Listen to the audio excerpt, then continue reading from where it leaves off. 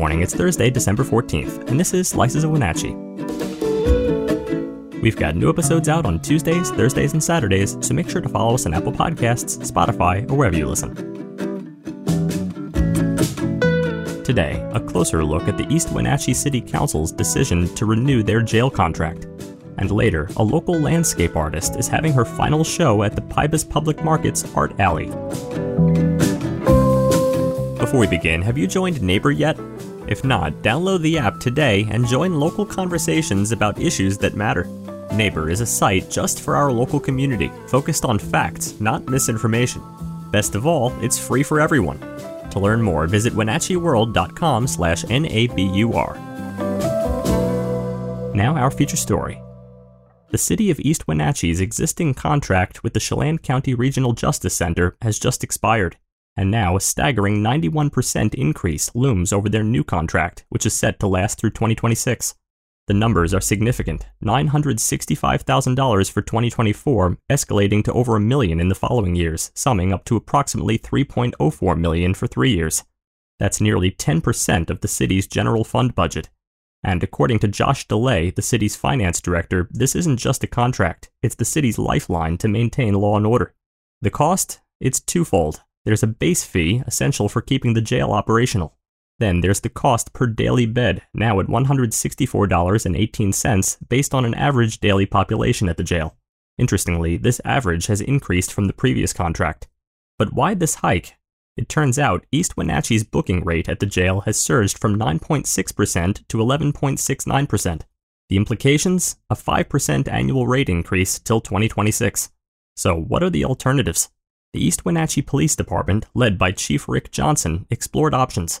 One was using Okanogan County's jail, but that was dismissed as impractical due to distance and cost. Douglas County faced a similar dilemma, eventually cutting ties with Okanogan County over various concerns, including COVID-19 and staffing issues. Grant County seems to be a beacon of hope, constructing a new jail. But that's 2 years away.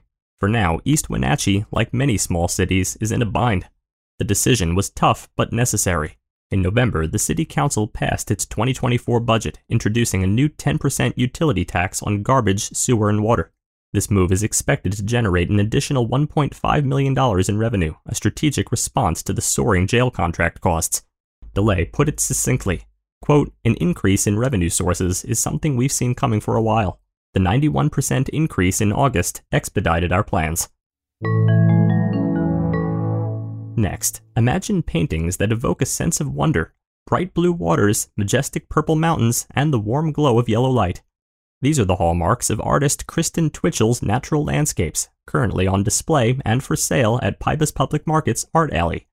For 5 years, Twitchell has captivated audiences as a full-time artist, known for her signature style that blends whimsy with the beauty of the natural world.